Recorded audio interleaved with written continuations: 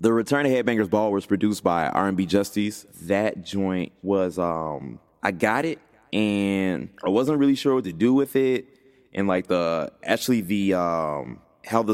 how the beat is formatted, it isn't like a regular format for a song, and like so it gave me it kind of painted me in a corner, and but it sounds really big. It sounds like a really big record, and I just wanted to. I knew at that point that we were going to premiere the album with MTV, so I kind of wanted to do something that went along that lines, and I was like, oh tied man, into the history of exactly. Yeah, I was like, oh man, Headbangers Ball, like. And the song just kind of wrote itself. Like it kind of takes the song kind of takes place inside of like a house party. And obviously I name dropped some of my favorite stuff, which is like Beavis and Butthead, and I'm like really good at Street Fighter. So I kind of like that's kind of like my jab. I never brag about that in real life. I only brag about it on Twitter and music about how good I am at Street Fighter.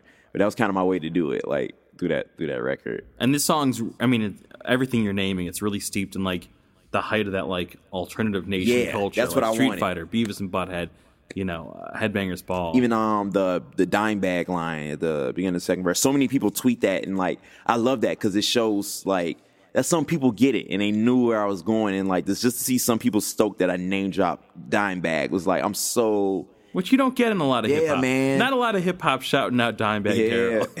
And the day before the album dropped, it was the day he passed, which is super weird, like and creepy for me. But yeah, that's Headbangers Ball. That's actually the next single.